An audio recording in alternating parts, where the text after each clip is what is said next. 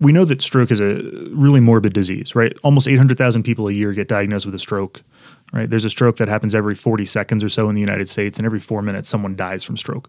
So there's a huge amount of morbidity and mortality associated with stroke. So early identification and early treatment we know is going to be the best intervention possible for these patients. That includes both TPA as well as endovascular therapy.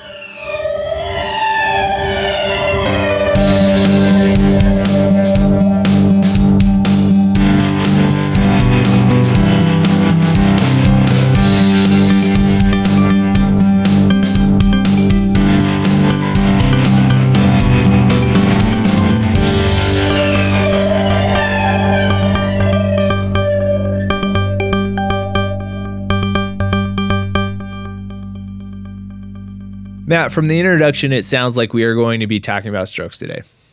But why? I mean, don't we just call a stroke alert and then get our note done as soon as possible? Not exactly, Ross, but that was how I thought about strokes when I was out there.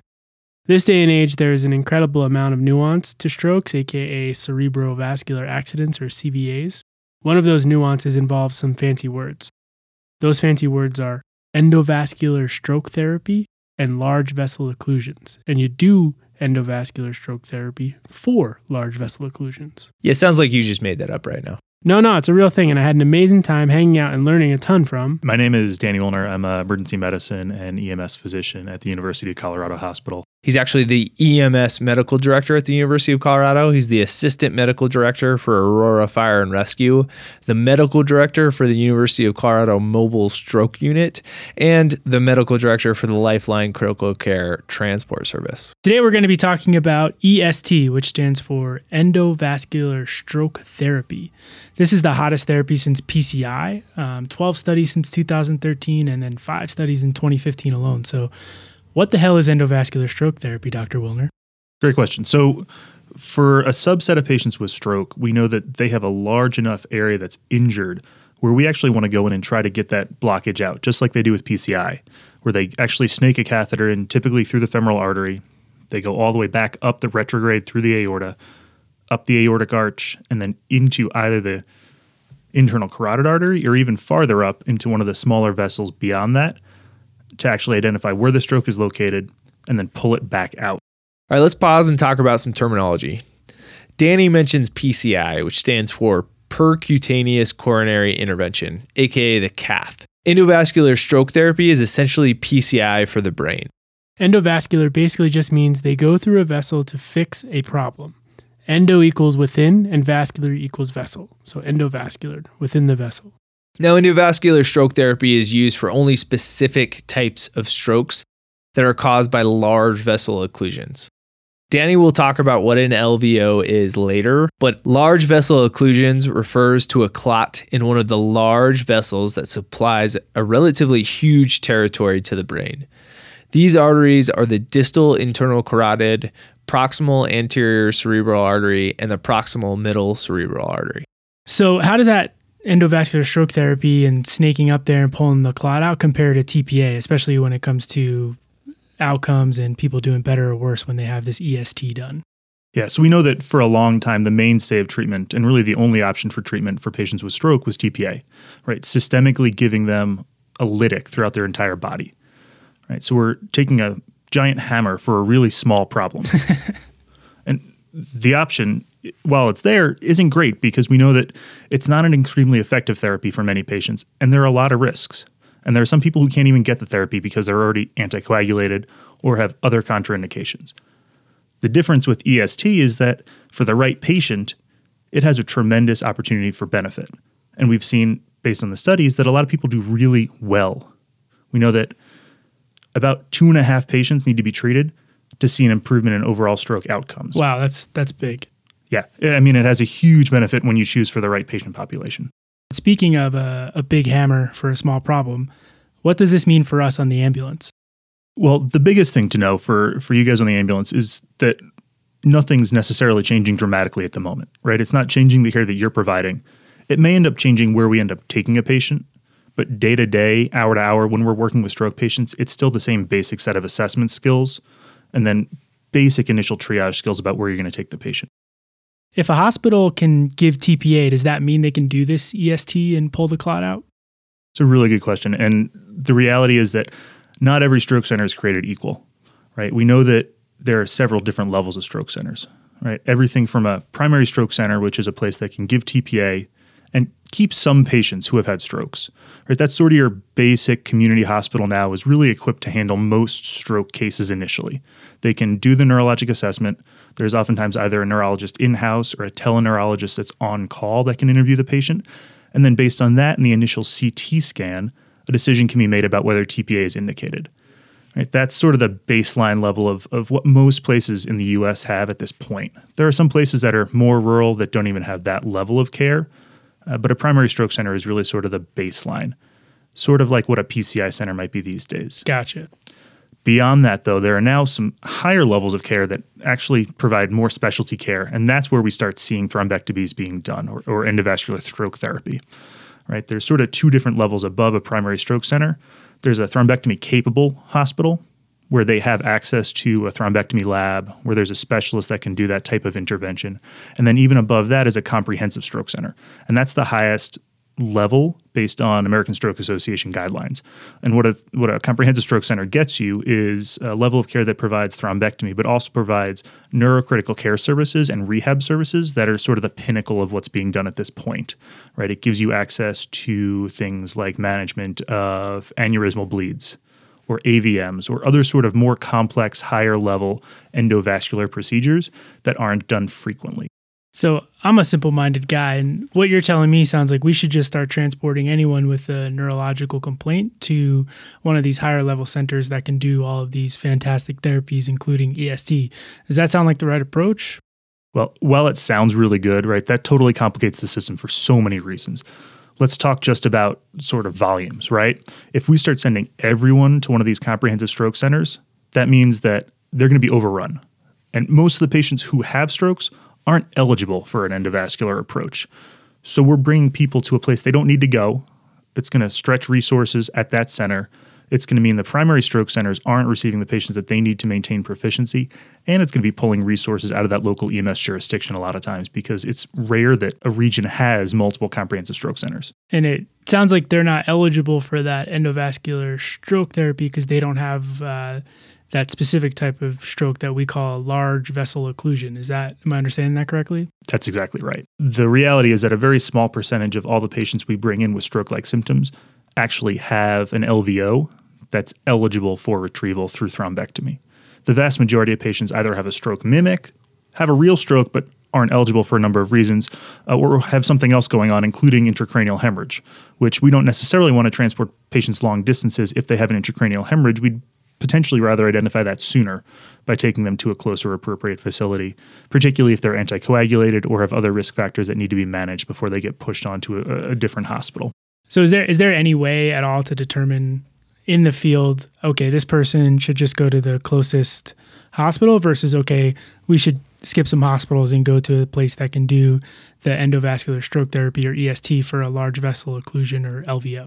Yeah, and that's really the crux of the issue, right? How do we identify the right patient to get them to the right place, right? And so it sort of breaks down into the first steps are really traditionally what we've always done, right? We want to make sure that there's not another cause of their altered mental status or neurologic deficit. So doing a good initial assessment, doing a good initial exam, getting a blood glucose on all those patients to make sure that they're not hypoglycemic as an explanation.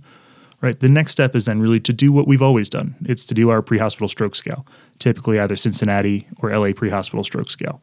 Right. And if those patients screen positive on that scale and we have an LVO mechanism in place, meaning that we've built a system of care that revolves around identifying patients with LVOs and trying to get them to the right place, we're typically then going to implement one of our LVO screening tools, of which there are a multitude, and all have fairly similar testing characteristics. So what that means is that one's not necessarily better than another. It's really what your region is choosing to go with. The next step then is to perform that LVO screening tool.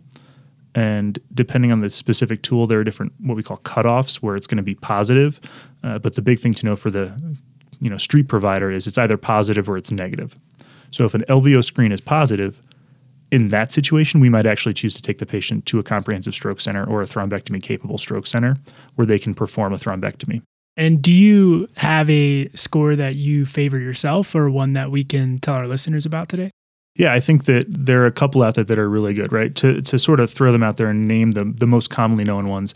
There's FastDD, there's LAMS, there's RACE, and then there's VAN, right? And so those are 4 of the most commonly utilized ones in stroke screening at this time. The VAN screening tool, which stands for Vision, Aphasia, and Neglect, is one of the easiest ones to use because it's simply a positive or negative screen, and it's really based on the Cincinnati Pre-Hospital Stroke Scale, which we already do anyway every day. Yeah, so it sounds like the VAN score is a little bit easier to implement because of familiarity.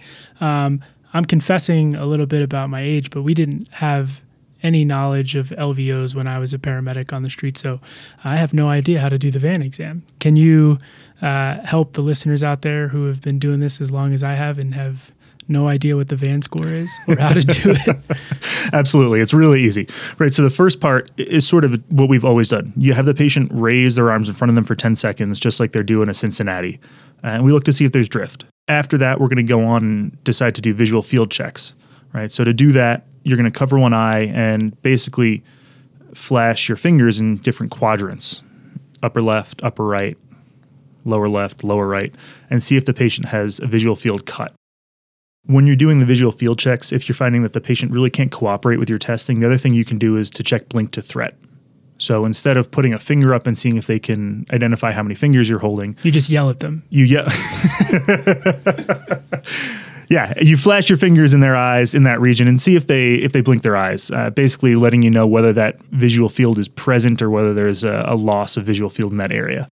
So basically, I get close to them. I take my hand, and if I'm trying to do the upper outer right, I just kind of quickly almost like try to make them flinch and see if they blink. And that's close enough to a checking their visual quadrants. Am I understanding that correctly? Yeah, exactly. That's a great description of it. That's the V. And so what is A? The A stands for aphasia. So there's 2 types of aphasia. There's expressive aphasia where the person can't actually get the words out that they want to say. They know what they want to say, but it's coming out garbled. And there's receptive aphasia, which is where if I speak to the person, they're not understanding what I'm saying. And so we want to assess for both of those. And so what we'll do is we'll sort of talk to the patient and then listen to their responses and see if their responses are logical or if they're garbled speech or if they're inappropriate or incorrect words. For those of you out there who haven't seen aphasia yet, just YouTube expressive and receptive aphasia. You'll never forget it. Okay, so that's visual fields for V, aphasia for A, and then VAN spells VAN. So N is neglect, right? What does that entail? That's it. That's the last part. So neglect is really the fact that they're not aware of half of their body, right? And so we do a couple sort of tests to check for neglect. The easy one is if you have them close their eyes and you touch both sides of their arms or their legs and see if they know that you're touching both sides. Oftentimes patients with neglect will be aware that you're touching the good side, but the side there's a deficit, they're not going to be aware that you're touching it. The other thing you can do is try to see if they can move their eyes past midline, because oftentimes if there's neglect, these patients may actually have what we call forced gaze deviation, where their eyes are pointing off to the side where the lesion is, and they may not actually be able to cross the midline with their eyes. So that's another good indicator for neglect. So with that one, the neglect, if I'm understanding this correctly, I'll just touch both their right arm, their left arm, and I'll say to the patient, hey, am I touching your right arm, left arm, or both? And then I'll essentially see if they're correct or not.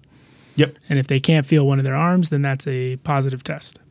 Exactly. Awesome. So just to summarize, we start with the pronator drift. If that's positive, we move on to the visual fields, aphasia, and neglect. And if any of those are abnormal, if any of the V, A, or N components are abnormal, then we screened positive for LVO.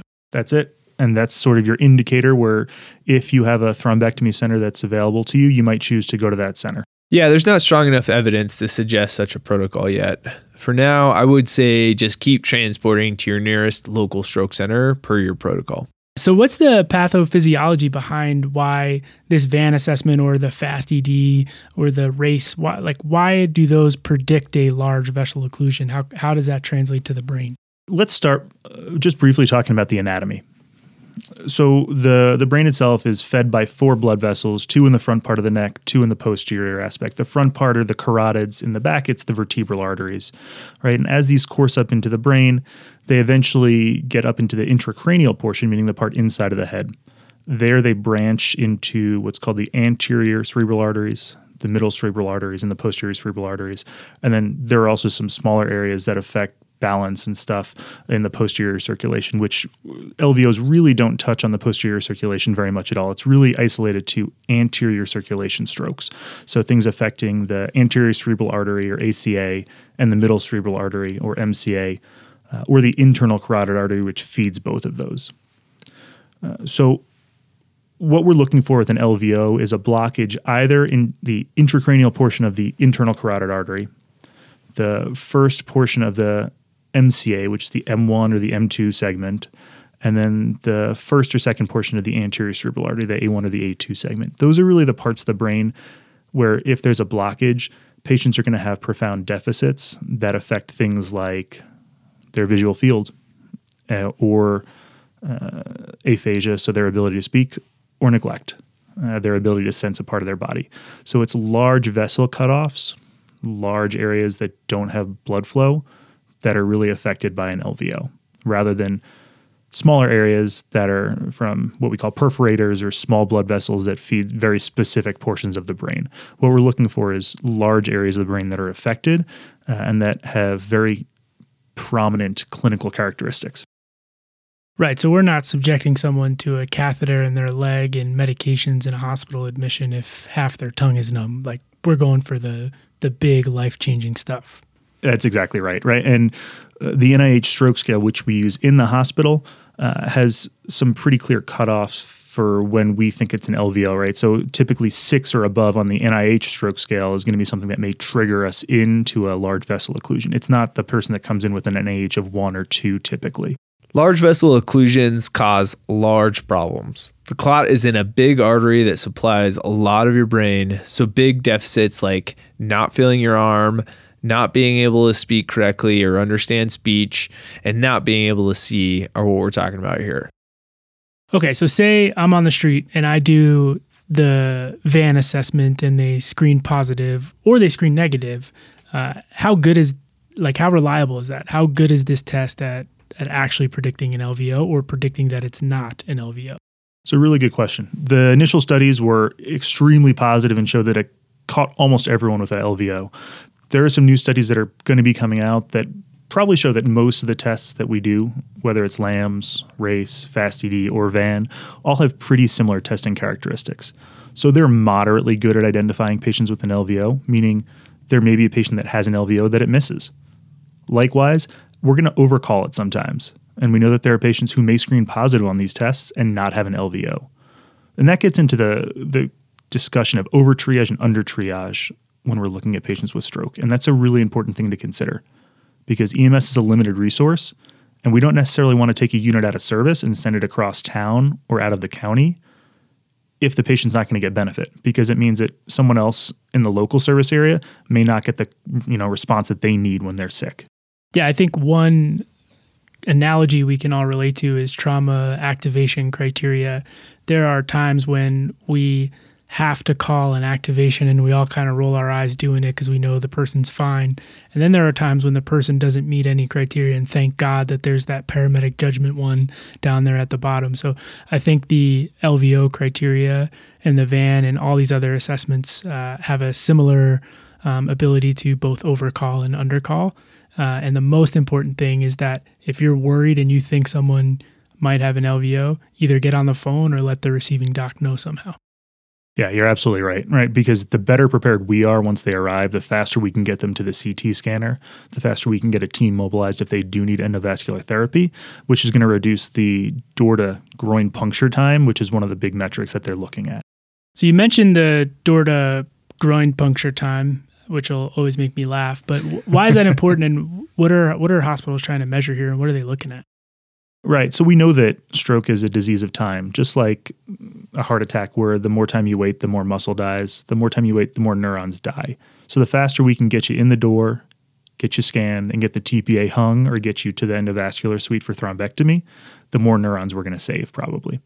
So some of the metrics that we look at are door to CT time, door to TPA hanging, and then, as we talked about, door to groin puncture or door to needle time for endovascular therapy.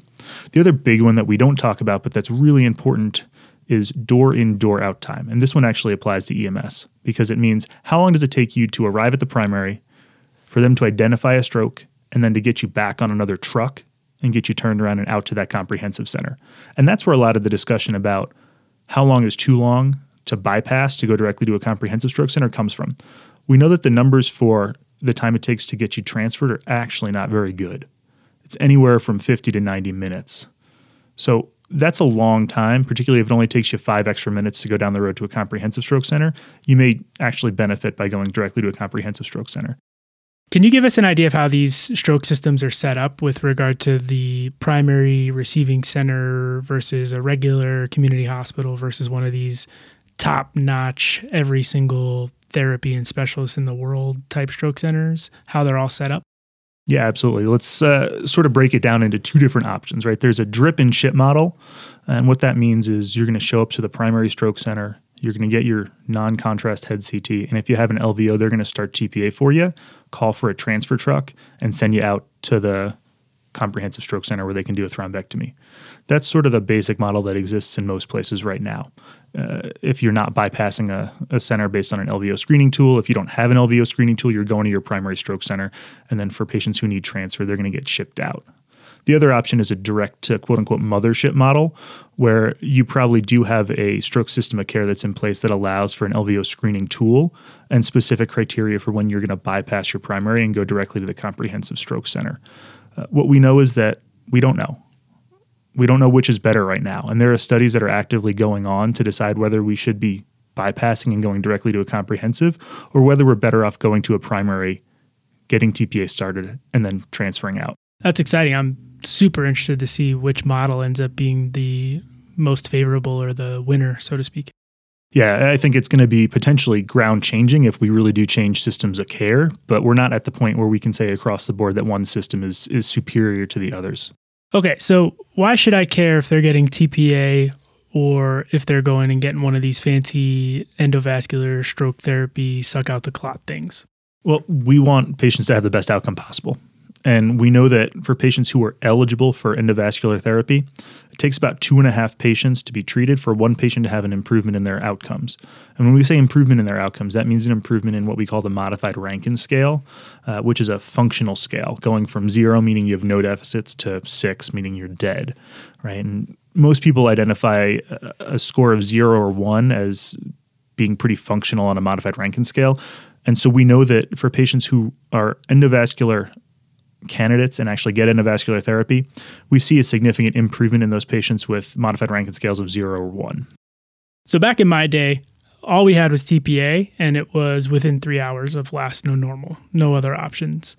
Today, it gets pretty confusing because there are all kinds of timeframes. Can you summarize the current thinking in terms of timeframes with TPA and EST and whatever else they're doing these days? The landscape's getting more and more challenging out there every month because new studies keep coming out. The baseline thing that you need to remember is that the TPA window is 4.5 hours for patients. The original studies for endovascular therapy that were done in 2015 showed that there was a window up to 6 hours for therapy. And now we've actually moved out to about 24 hours. So 6 hours to go suck out the clot. That's for the most constrictive protocols, absolutely. But a lot of places are going out to 24 hours now, and what they've started to do is utilize specific types of scans, either CT scans or MRIs, looking at perfusion of the brain. And what they're looking to see is whether there's an area that's still salvageable around the infarcted core. So typically what we describe as an infarcted core that's dead that we can't fix, but a penumbra of salvageable brain tissue, an area around it that may still be getting some blood supply, that they think if they reperfuse by doing this endovascular therapy, we can actually save them and save those neurons. So the bottom line is every place is going to be slightly different in terms of what their criteria are. 6 hours was the hard and fast original criteria for endovascular therapy, but that's really been stretched now to almost 24 hours for the appropriate patients. It's not every patient that comes through the door. It's not every LVO that comes through the door, but with the right tests to identify the right patient, we can actually save them up to 24 hours. Do you have any other cool tips, tricks, or cheat sheets that we could point our EMTs and medics in the direction of? Yeah, there are a couple of really good tips and tricks that are out there. The first is a AHA, ASA triage algorithm for LVO. What this does is it gives you some guidelines for when it's reasonable to transport to a comprehensive stroke center. And it's actually really useful for EMS systems of care as well. So if you want to pass it on to your leadership, they might actually have a good time taking a look at it. What it does is it asks some very specific screening questions to determine if an LVO is suspected. And then it gives you some guidelines for when it's actually reasonable to transport directly to a comprehensive stroke center. So for instance, if they screen positive on an LVO test, the next question you're going to ask is, has it been less than 6 hours? And we know that some people will actually go up to 24 hours, but that 6 hours was the original study time frame, and it's what the American Stroke Association is using right now as their guideline. So if it's been less than 6 hours, you're going to move on to the next question. The next question is, does a transport to a comprehensive or thrombectomy-capable center increase your transport time by more than 15 minutes? And that's the cutoff they use right now, 15 minutes. So if it's less than 15 minutes of additional transport, you should go directly to a comprehensive. But if it's going to be longer than that, right now the recommendation is that you go to a primary, they get stabilized, they get TPA started, and then they do a drip and ship model. Cool. Are there any downloadable apps or anything else that you would recommend or anything cool you've heard of lately? Yeah, so there is one app that's available both on Apple and Android phones. It's free. It's called Join Triage. And what's neat about it is that it lets you choose which of the LVO screening tools you use. So it has access to all the major ones that are in development and accessible right now. It walks you through each of the questions. And then at the end of it, it tells you whether the screening tool is positive or negative. And if it's positive, what's really cool about it is it actually shows you all of the hospitals in the region and what their capabilities are. So you can choose the most appropriate facility to transport that patient to.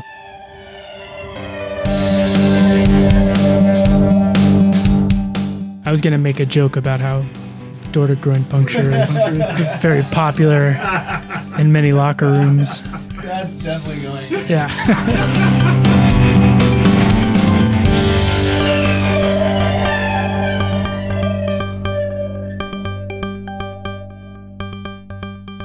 I don't need any other titles.